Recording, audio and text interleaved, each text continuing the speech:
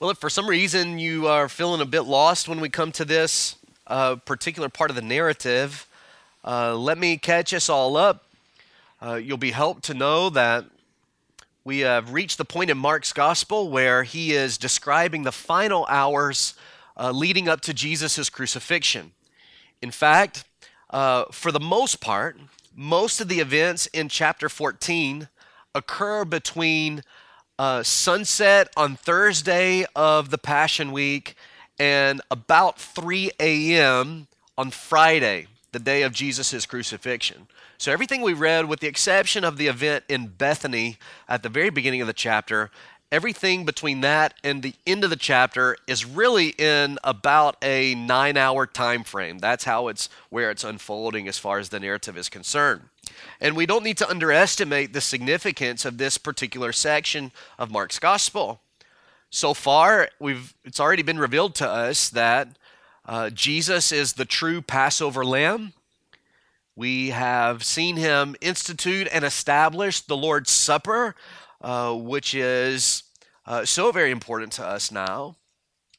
We've seen again his promise of resurrection. We've seen his promise of restoration for his disciples who would inevitably fail. And we've seen him persevere in dramatic fashion through his final and greatest temptation in the Garden of Gethsemane. And everything that the Bible tells us about Jesus is important. I don't mean to insinuate that that's not true. But only a careless reader would come to this section and miss the significance of what we've discovered in these last few studies. All of the buildup that we have seen in Mark's gospel, or any of the gospels for that matter, all of the buildup really finds its purpose and intent and its ultimate significance in this section, as we see, and continuing forward to the end of the gospel, as we see the crucifixion and the resurrection of Jesus come to be. Now, our text for today is not complex at all. It's not difficult to understand. The point of the passage is actually straightforward. I'm going to go ahead and tell you what it is. Basically, it's this. Everything that Jesus has told his disciples that would take place is now beginning to take place exactly as he said it would. That's really the significance of this section. It doesn't really go much deeper than that. Of course, there's other lessons that we're going to draw from this and important dynamics of this, but the overall picture of this narrative here is that Jesus has been saying for quite some time this was going to happen. And now, before the very eyes of the disciples, they're seeing Jesus' words come to fruition. There was no more waiting. His hour has come, and it has come in perfect fulfillment to the scriptures. Think about all the things he's prophesied now. Even in Mark chapter 14, we've seen him prophesy of a betrayer, which is revealed here, at least for the disciples, it is exposed as Judas Iscariot. Up to this point, they didn't realize that. Now they know. It's fulfilled. We have seen Jesus time and again declare that he would be delivered into the hands of the Jewish leaders. That's precisely what happens in this text. He even said in a previous passage a couple of weeks ago that all of the disciples would fall away. And when we get towards the end of this particular section, we find it stated very plainly, they all forsook him. They all fled. They all ran. And so Jesus' hour has come. Just as he prayed in the garden that this hour would pass, then he resolves to follow faithfully, as always, the will of the Father, and the hour has begun. And that's where we see it unfolding. But before we jump into the verses, there's one more thing I want to point out, perhaps the most significant part of this. Each element of this narrative points to the scandal of it. You need to think about what we just read. They took Jesus into custody in the middle of the night. It's well after midnight now. It was close to midnight when Jesus and the disciples went to the Garden of Gethsemane. We know he's been praying in the garden for at least 1 hour, probably 2. And so we're thinking 1 or 2 in the morning, and these men come to arrest him. Isn't that suspect? Isn't that a bit unusual? Doesn't that lean towards the fact that maybe there's a bit of a scandal happening here, that he needs to be arrested in the middle of the night? Crowd of officers, armed to the teeth, ambush him like a modern sting operation. It's not like they send a few of the temple leaders to go and persuade him to come in and turn himself in. That's not happening. It's actually a crowd of people. They apprehend him as if it's a dangerous fugitive that has put the people of Jerusalem at great risk. But what had Jesus done to deserve that? Nothing. This is the man who took little babies and put them on his knee.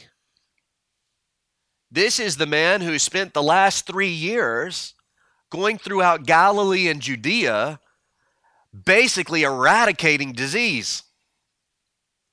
This is the man who has spent day after day in the temple with these other people, no threat to anyone, simply teaching the truth. This is the man who has spent the last 3 years perfectly obeying and teaching the very law of God. What has he done to deserve this type of treatment in his arrest?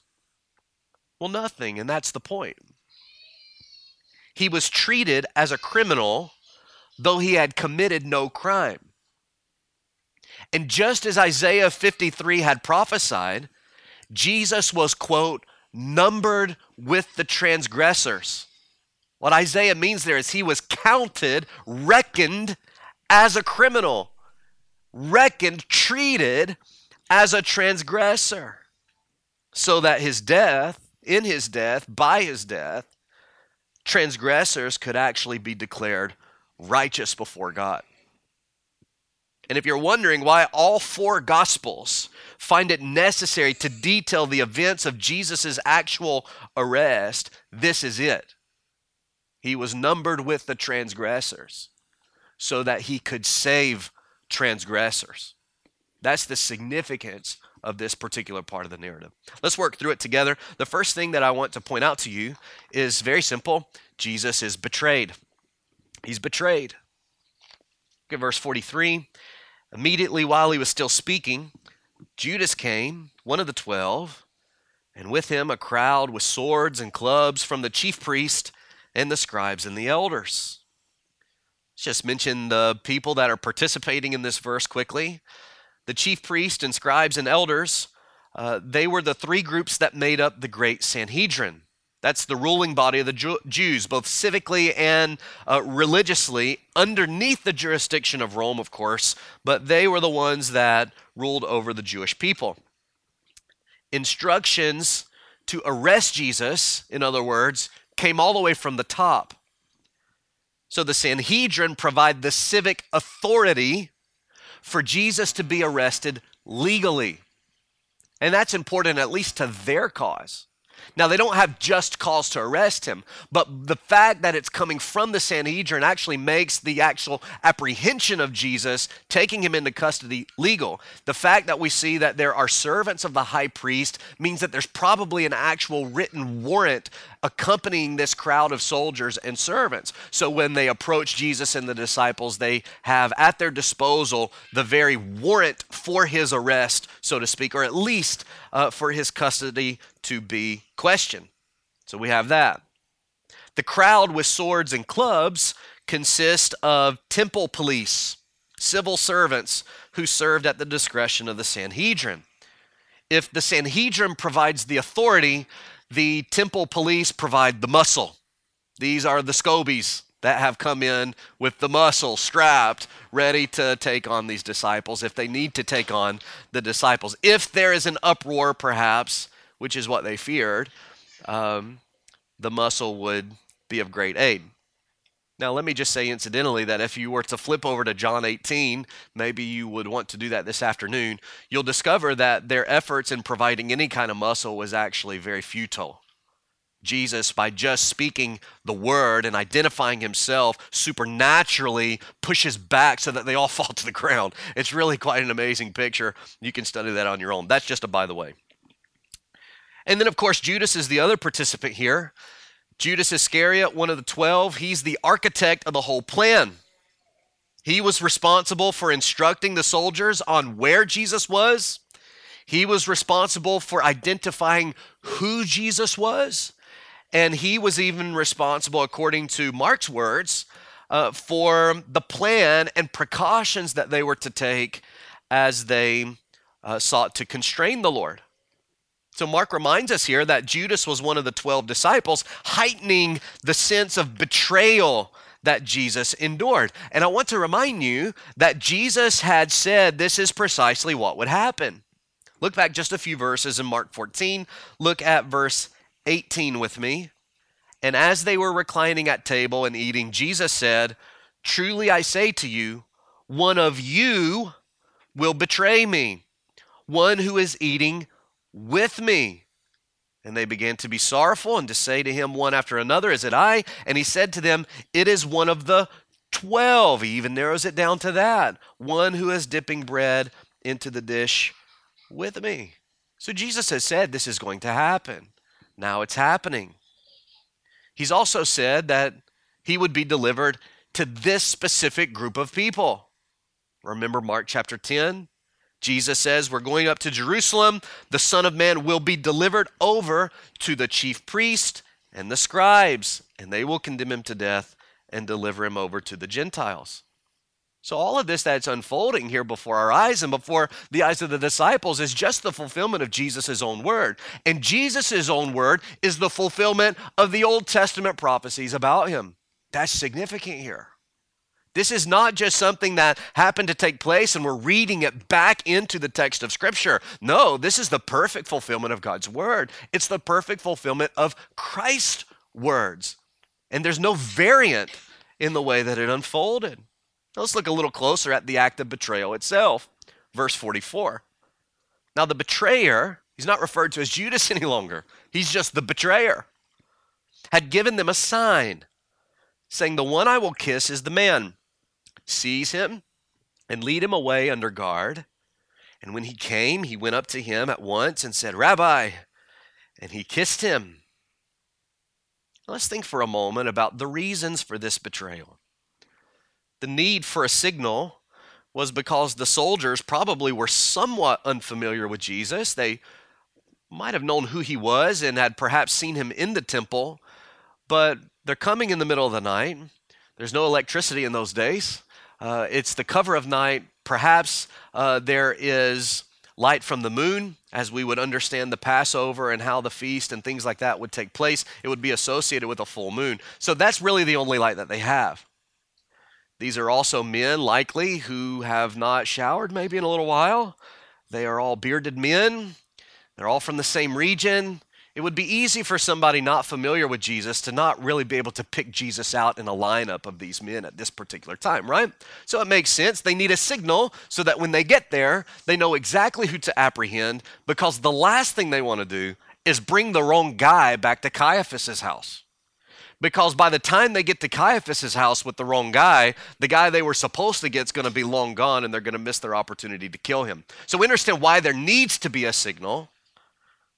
But why didn't they just arrest Jesus during the day? That's the question. Why come at night when they couldn't be sure exactly who he was? Why not take him during the day when they could identify him clearly? Why was it necessary for them to recruit a betrayer among the Lord's disciples? 3 reasons I want to give you. First is the reason of the Sanhedrin. The Sanhedrin's reason was secrecy. Secrecy. Now step back and think of the larger picture here. Thousands of people have gathered in Jerusalem, many of whom have been impacted at some point in the last 3 years by the ministry of Jesus. Now think about this.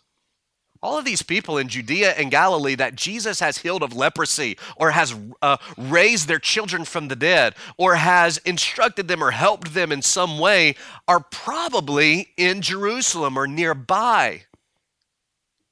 They're not against Jesus. Why would they be? Jesus has changed their life. The Sanhedrin is concerned that if they were to make a public show of this particular arrest and custody, what would happen would be a riot among the people, an uproar that would be politically devastating. So they wanted to act swiftly. They wanted to act secretly because they feared a riot. And a betrayer provided them with the perfect opportunity to accomplish their task. Judas knew Jesus' movements. Judas knew Jesus' patterns. He would know that he's going to be in Gethsemane. He would know exactly who he is and how to identify him and what they should do to restrain him. And just look back at verse number 1 of chapter 14 and remember this. It was now 2 days before the Passover and the feast of unleavened bread, and the chief priest and the scribes were seeking how to arrest him by stealth and kill him. For they said, not during the feast, lest there be an uproar from the people. So, why a betrayer? Why betrayal? Well, the Sanhedrin needed it because of secrecy. But what is Judas's reason in this? Why is Judas concerned with betraying the Lord? Well, Judas's reason, I think, is selfish greed. Selfish greed. John chapter 6 tells us that Judas had an issue with greed. He was the group's treasurer. Later, the disciples figure out that he had been stealing from them all along. Clearly, Judas only followed Jesus in hopes of receiving from him some benefit of wealth and power in the coming kingdom. Now, we've talked about this before. I don't think it's that Judas didn't truly believe Jesus was the Messiah. He just refused to accept what the Messiah's true purpose and identity really was.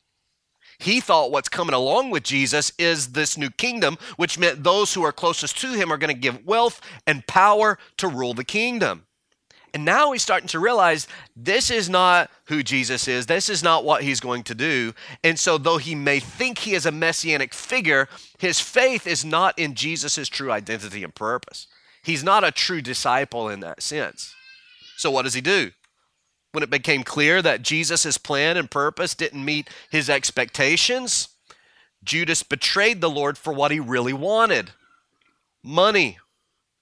Look back again in Mark 14 to verse 10. Then Judas Iscariot, who was one of the 12, went to the chief priest in order to betray him to them. And when they heard it, they were glad and promised to give him money, and he sought an opportunity to betray him. We find out in other passages this was 30 pieces of silver. This was the price of a slave that he betrayed the Lord for. So that's the Sanhedrin's reason. That's Judas's reason. What's the ultimate reason, though? The ultimate, perhaps we would say, the divine reason for this betrayal is the fulfillment of Scripture. Judas and the leaders of the Jews, they all had their reasons for doing what they did. But it was accomplished ultimately by the guiding hand of the sovereign God. Jesus himself affirmed that his betrayal was following God's plan and God's word. Look back at verse 20, Mark 14. He said to them, "It is one of the 12, one who is dipping bread into the dish with me. For the Son of Man goes as" what? Read that next part. "As it is written of him." Jesus has already told the disciples, the betrayal's coming, it's going to be one of you, and the reason it's happening is because the Scripture said it would happen. Do you see? God is working out his plan. Even through sinful people, God is working out his plan. Now let's take a time out for a second and think about our Lakeside Connect studies. Just last week, our group will do it tonight, so I guess you'll have some answers, I guess, as a part of the discussion here. Think about what was happening with Abraham and Isaac. Think about particularly that whole situation I can't remember, Mark, what chapter we were texting about last week. The situation with Abimelech and all of that. And then fast forward and frame your mind along with what Paul was getting at in Romans chapter 8 there at the end. We have this groaning. The temptation in that groaning is to think that either by our sin or by our suffering, maybe God isn't fulfilling his promise, or maybe God won't fulfill his promise. And then Paul reminds us, no, God is fulfilling his promise. Who can separate us from the love of God? And he gives that whole list of things. Well, none of that can separate us from the love of God. Judas can't prevent God's work. The leaders can't prevent God's work. In fact, God is going to use them and their betrayal and their sin to accomplish his work. God is working out his plan. It's amazing to think about. Now, remember, the Bible is a book about Jesus. And we could go to a few different Old Testament passages that would point toward this betrayal. If you would think maybe you would go to the story of Joseph, who Stephen said in his speech in Acts chapter 7 was a type of the Lord Jesus. And so maybe when you see the betrayal that Joseph experienced from his brothers, maybe you start to see a picture of what is to come, maybe being identified in Christ. Certainly we see that in David. And 2 different times David is betrayed by someone closest to him. One of those times was his very own son, Absalom. Jesus actually quotes a psalm, though. Psalm 41 is the one he quotes. It says, "Even my close friend in whom I trusted, who ate my bread, has lifted his heel against me." John says Jesus quoted that verse at the Last Supper in order to tell his disciples this betrayal is the plan of God and it's the fulfillment of the Word of God. Now here's why I emphasize that. Had Jesus not been betrayed, he wouldn't be the true Messiah. But the fact of his betrayal, as tragic as it is another confirmation that he is actually indeed the Savior. Because the Savior had to be betrayed, according to Jesus' own words. So those are the reasons for betrayal. Let's look at the sting of betrayal now. The sting. Think about Judas' treachery here. It's made even more despicable by his choice in identifying the Lord. Now remember, let's just read it again just quickly. Look back with me at verse 44. Now the betrayer had given them a sign saying, "The one I will kiss is the man. Seize him and lead him away under guard." So remember, Judas is the architect behind this plan. He's the one who chose the signal. He's the one who carried out the plan. Now he could have simply got to the garden, got close enough to Jesus to point at him and say, "Here he is, guys. This is Jesus of Nazareth." John tells us Jesus even steps up to the men and says, "Who are you looking for?" And they said, "Jesus of Nazareth." And he says, "I am he." He's identifying himself even in this moment. Judas could have easily said, "That's him, get him." But he doesn't do that. In his own mind, in his own plan, he chooses instead to identify the Lord with this kiss. I think an initial mockery that is beginning the process of this passion experience of Jesus.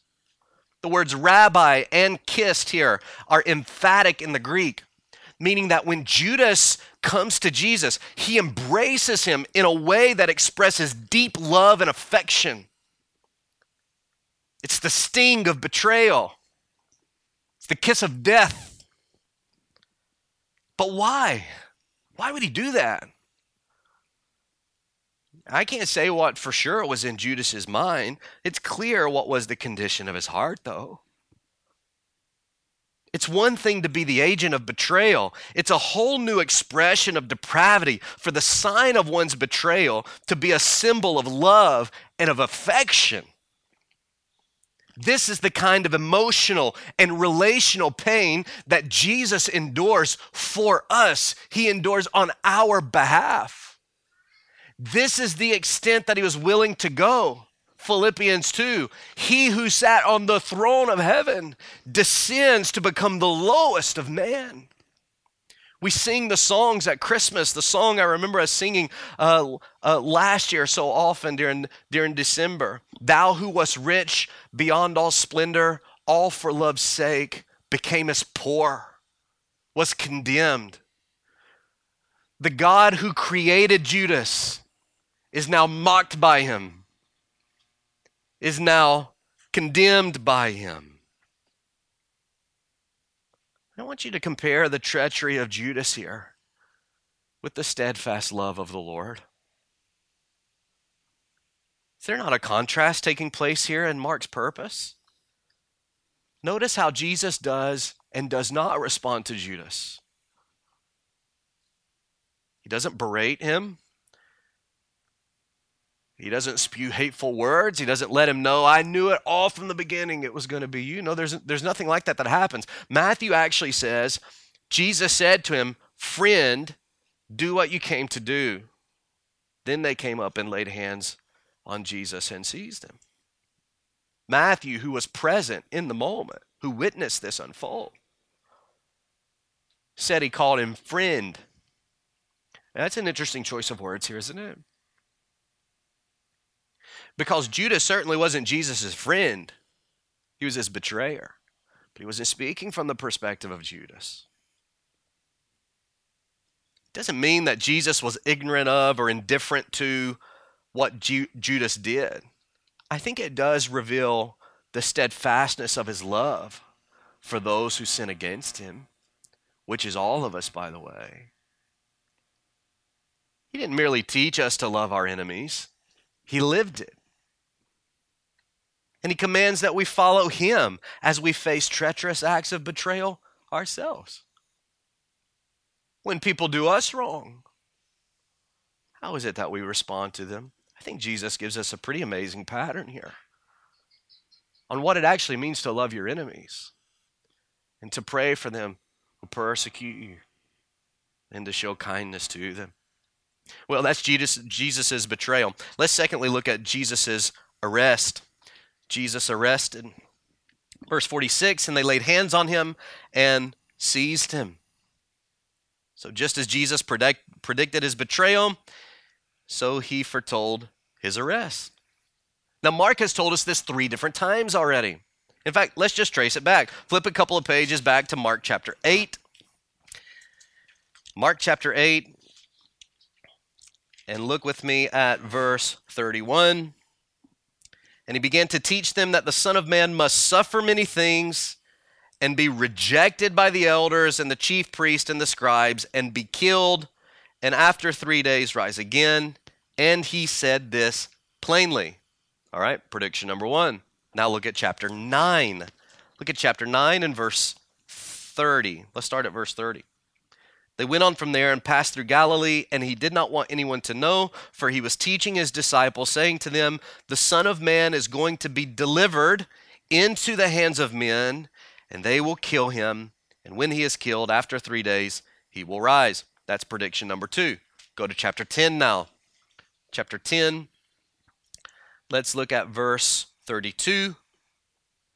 And they were on the road going up to Jerusalem, and Jesus was walking ahead of them, and they were amazed, and those who followed were afraid. And taking the 12 again, he began to tell them what was to happen.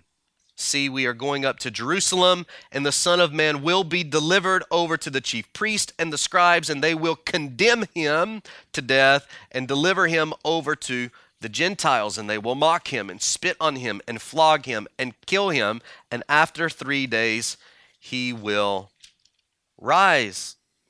Verse 46 here, back to chapter 14, is the precise fulfillment of what Jesus had repeatedly prophesied. The precise fulfillment. And I want you to think about this.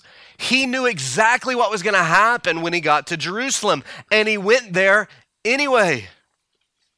Nothing about this moment is outside of Jesus' control. It's not outside of his power to influence. He willingly obeyed the Father's plan by laying down his life for us. And verse 46, simple as it may be, straightforward as it may be, is a monumental verse to just tell us what Jesus said is true. It happened.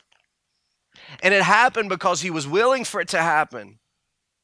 Now, another gospel we're going to see here in just a second, one of the disciples gets carried away. Another gospel tells us that when Jesus responds in that moment, he says, do you not realize that I can call 12 legions of angels from my Father? That's 1,000 angels, at least, for Jesus plus all of the remaining disciples. If we were really in trouble, men, if this was really a problem, men, I could appeal to the Father and we'd have all the help that we need. But this is the plan. This is what I've told you. It was all a part of God's plan. Jesus knew, and he pursued it willingly. Why? Love, right? Love. All for love's sake. He did these things. Verse 47, one of those who stood by drew his sword and struck the servant of the high priest, cut off his ear. So one of the disciples was far less willing than Jesus was. John 18 tells us it was Peter, which isn't so much of a surprise to us, is it? It's not unusual for us to find Peter acting or speaking without first thinking. Now, how many of you can identify with Peter in that? I think I've told you my mom had this habit of when I was growing up. She would tell me that my mouth was in drive and my brain was in neutral, is what she would say. In other words, I would act or say before I would actually use the brain that God had given me. Peter functions that way quite a bit, doesn't he? He's often rash, passionate, to his credit, passionate, but a bit rash. And it always bites him, doesn't it? The heat of the moment, he kind of thoughtlessly grabs a sword and he takes a swing at one of the high priests. One of the Gospels tells us the high priest's servant, his name was Malchus.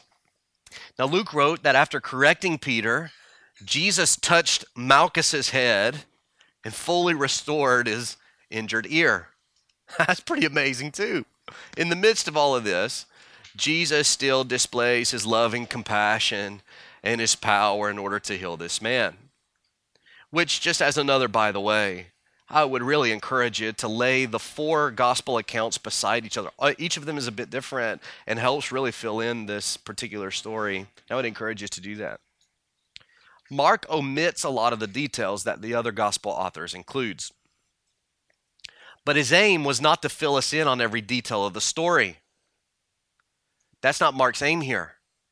Remember the dual focus that I told you Mark has in his book overall, but especially in this section. There's the dual focus of Jesus' messiahship and faithfulness compared with or contrasted with the dynamic of faithful discipleship. Where all of the disciples failed, Jesus was faithful. Jesus persevered in all of those things. We see that happening here again. There's a contrast here. For Mark's purpose, doesn't matter who it is. What matters is what they did. So let's consider Peter's sin for just a moment. Let's give him a little bit of credit. Peter's motive was born out of his love and his loyalty for Jesus. Let's get that part right. It would also be wrong for us to say that Peter shouldn't have been bothered by what was happening, that he should have just accepted because Jesus had said he would be betrayed and arrested, that he should just accept it without any kind of emotional experience at all. That wouldn't be right for us to say either. The problem here is that his untempered anger produced a murderous act. Now, I think it's safe for us to say Peter wasn't aiming for Malchus's ear. One preacher said either he was really good to be able to cut off only Malchus's ear, or he's really bad to miss the rest of his head. Because that's what Peter's aiming for here. He's trying to kill this man. This is not the man arresting Jesus. This is the servant, probably with the warrant. And Peter, in a moment of brashness, takes out his sword and commits a murderous act. This was attempted murder. And Jesus reminds Peter as such when he says in Matthew 26 that all who take the sword will perish by the sword. In other words, this is not the right action, Peter. This is murderous, which means that it would be perfectly legitimate for justice to be carried out on you. You would deserve to be put to death for what you just did. That's what he's saying to Peter. Peter was right to be angry, but still he acted in the flesh instead of following Jesus' teaching and example. When did Jesus ever call his disciples to arms? Never. Never. In fact, he regularly preached against this type of retribution and vengeance. Kent Hughes notes how easy it is to be out of step with Christ when we think we are serving him, even defending him. Now think about that again. How easy it is for us to actually, in a moment where in our motive and in our thought we are serving Christ and we are defending Christ, but we're actually doing it in quite a sinful way. It's a reminder to us, isn't it? That our motives and our position can be right, and yet our actions still be sinful. We need to take the right stand. But we have to avoid this hateful, spiteful, self-righteous spirit that's wrapped often in compassionless argumentation with those who disagree with us or do not follow Christ. There's a difference between standing for Christ and being a jerk. And here, Peter's being a jerk. His aim was to destroy his enemy.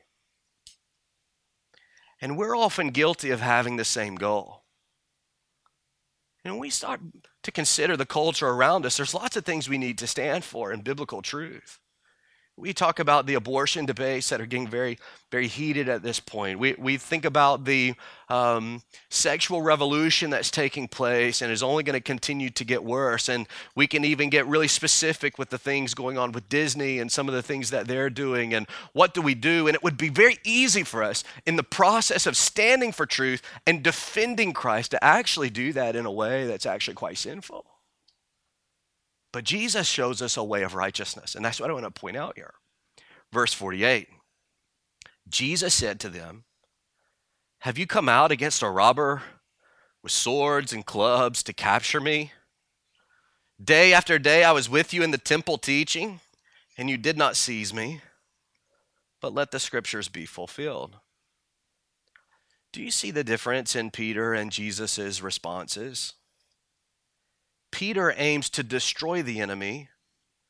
Jesus appeals to their conscience instead. He doesn't seek to destroy them. He seeks to win them. If not in that moment, perhaps later when they would look back on this particular experience that they had. He pointed out that their method of arresting him exposed the lack of justification for the very arrest. He essentially says, if I'm guilty of a crime that warrants a crowd of armed soldiers, why did you come in the secrecy of the night? Why didn't you just take me during the day? Do you see what he's doing? He's not fighting against them. He's exposing their error. He's appealing to their conscience. I didn't hide from anyone, Jesus says. You could have easily gotten me in the temple day after day. Why are you doing it like this? He wanted them to look back on that moment and see it as a fulfillment of Scripture. Sinclair Ferguson, I think, was helpful in pointing this dynamic out to me. He said, inherent in Jesus' words is a moral appeal. He wanted to speak to their consciences in a way that might be used later to convict them of their own sin and of his own righteousness. Wasn't that always Jesus' aim? He didn't seek to destroy people. He sought to win them. Quite a difference from Peter. Whereas Peter's hatefulness is aimed to destroy men, Jesus' loving compassion sought to convince them of the truth. And in that, we find the right way to stand boldly for Christ and for the truth. In a way that in our heart of hearts seeks to actually win a person to the truth, not merely destroy them or eviscerate them with our words. So we see Jesus betrayed, we see Jesus arrested finally, and quickly we see Jesus forsaken. Jesus forsaken. Look at verse 50. And they all left him and fled. And a young man followed him with nothing but a linen cloth about his body, and they seized him, but he left the linen cloth and ran away naked. Interesting. So again, Jesus told the disciples this would happen, right? Look back at verse 27 of Mark 14. Jesus said to them, "You will all fall away, for it is written, I will strike the shepherd, and the sheep will be scattered. That's a quotation by Jesus from the prophet Zechariah. Jesus says, all of you are going to fall away because the Bible says all of you will fall away. And then he gives them that wonderful promise, right? So Jesus said this would happen. And what do we find in this passage? Well, we find what Jesus said actually indeed happening just as he said it. Now, Mark is the only gospel author to include this note about the young man. Now, many scholars believe that this is Mark himself. And it's very easy to build a convincing argument about that. In fact, if you want to know what that argument is, I'll talk to you after the service. But it's not the point of why it's here. We don't know for sure who it is. We don't know why they're there. There is an intentional ambiguity on Mark's part. That tells us that it was his intention not for us to get distracted by the unusual nature of this story. The fact that he doesn't name the person and he gives us no other filler information tells us that none of those things matter to Mark. What Mark is trying to emphasize is the event itself, what actually happened with this young man. He writes it merely because it happened. And what Mark is emphasizing here is the fact that all of the followers of Jesus fell away. Even the brave young man who outstayed all the other disciples. All the disciples fled, and then there's this young man who seems to be tagging along, and he follows closely along with Jesus until the soldiers recognize him. Let's just say for just a second, whoever this man is, whether it's Mark or someone else, this young fella's got a lot of courage. Because all the disciples ran, and he follows along anyways. And it's only at the moment that the soldiers recognize him, and his very life is then threatened, that he begins to run, which is exactly why all the disciples ran too. So even the most courageous of the people present in that moment still forsook Jesus. That's Mark's point. That in this moment, Jesus was utterly forsaken. He faced what was ahead of him, totally abandoned by every friend, by every follower, and ultimately by the Father himself. And in fulfillment of the scripture, he was totally alone to bear our sin and to endure the wrath of God. Again, Ferguson is helpful. Jesus was being left entirely alone. In what he was about to do, no one would stand with him. No one could. He would stand alone as Savior because he alone was fit to bear the judgment of God in our place. Like a lamb led away to the slaughter, Isaiah writes. So Jesus is led away in this moment, utterly alone, to drink the cup and face the hour that the Father had set aside for him to drink and to face. And why does he do that? He does that in order that he might take our place and provide forgiveness and freedom and life. I said at the beginning, this passage is simple and straightforward. It really is. And while there's lessons for us to learn through the text, the main purpose here is to reveal that Jesus is the perfect fulfillment of the Scripture's teaching about the Messiah. Remember Mark chapter 1 and verse 1. Mark tells us his goal. The beginning of the gospel of Jesus Christ, Messiah, Son of God. What's he doing? He's presenting the fact, declaring the fact, proclaiming good news. Jesus of Nazareth, he is the one. And when we get to this passage and we see the fulfillment of Jesus, the fulfillment of Scripture in Jesus, we see, yes, indeed, Jesus is the one. Yes, indeed, he is the one we must trust, that we must follow, that we must believe. He is the only way. That's the point. It's significant, simple, praise the Lord, but significant. And there's real eternal implications to this truth for every one of us. Step back for just a moment and consider the bigger picture of this arrest. Even knowing your own innocence, there would be incredible shame and embarrassment that would come with being publicly carried away in handcuffs and put into a police car to be driven to the city jail in front of your wife and your children and your neighbors and your friends or your church. Can you imagine? Even if you knew your innocence, there's shame in that. There's embarrassment in that. Jesus was totally innocent, having never even sinned one time. Yet he was counted as a dangerous criminal. He was put on display, even in the night in front of his disciples, as if he was the transgressor. In his arrest, he is numbered with the transgressors, Jesus bearing the shame that belongs to us. And this was just the beginning. Isaiah 53:12, he poured out his soul to death and was numbered with the transgressors, yet he bore the sin of many and makes intercession for the transgressors. Do you see what Isaiah was saying?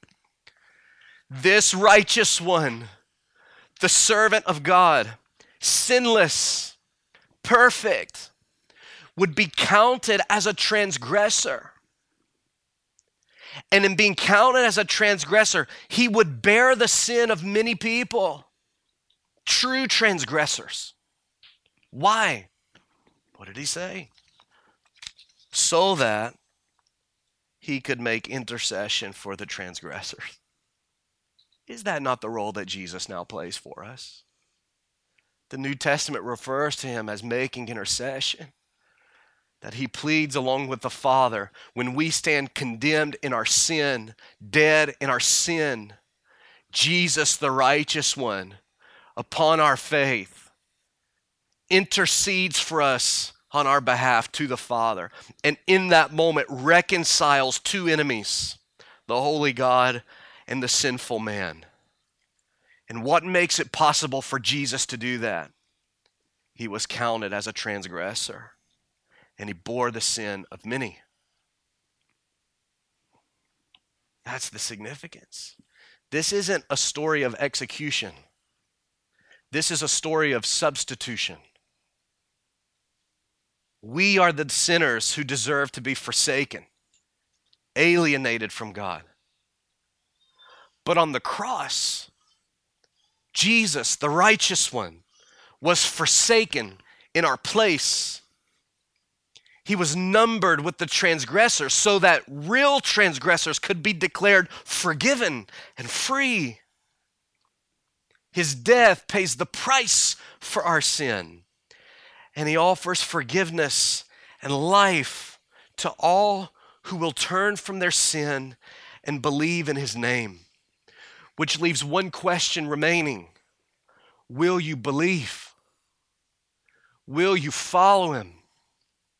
Will you trust him and believe him for what he is? Or will you be a Judas who comes to him only seeking certain gain, but will ultimately fall away when he doesn't meet your expectation?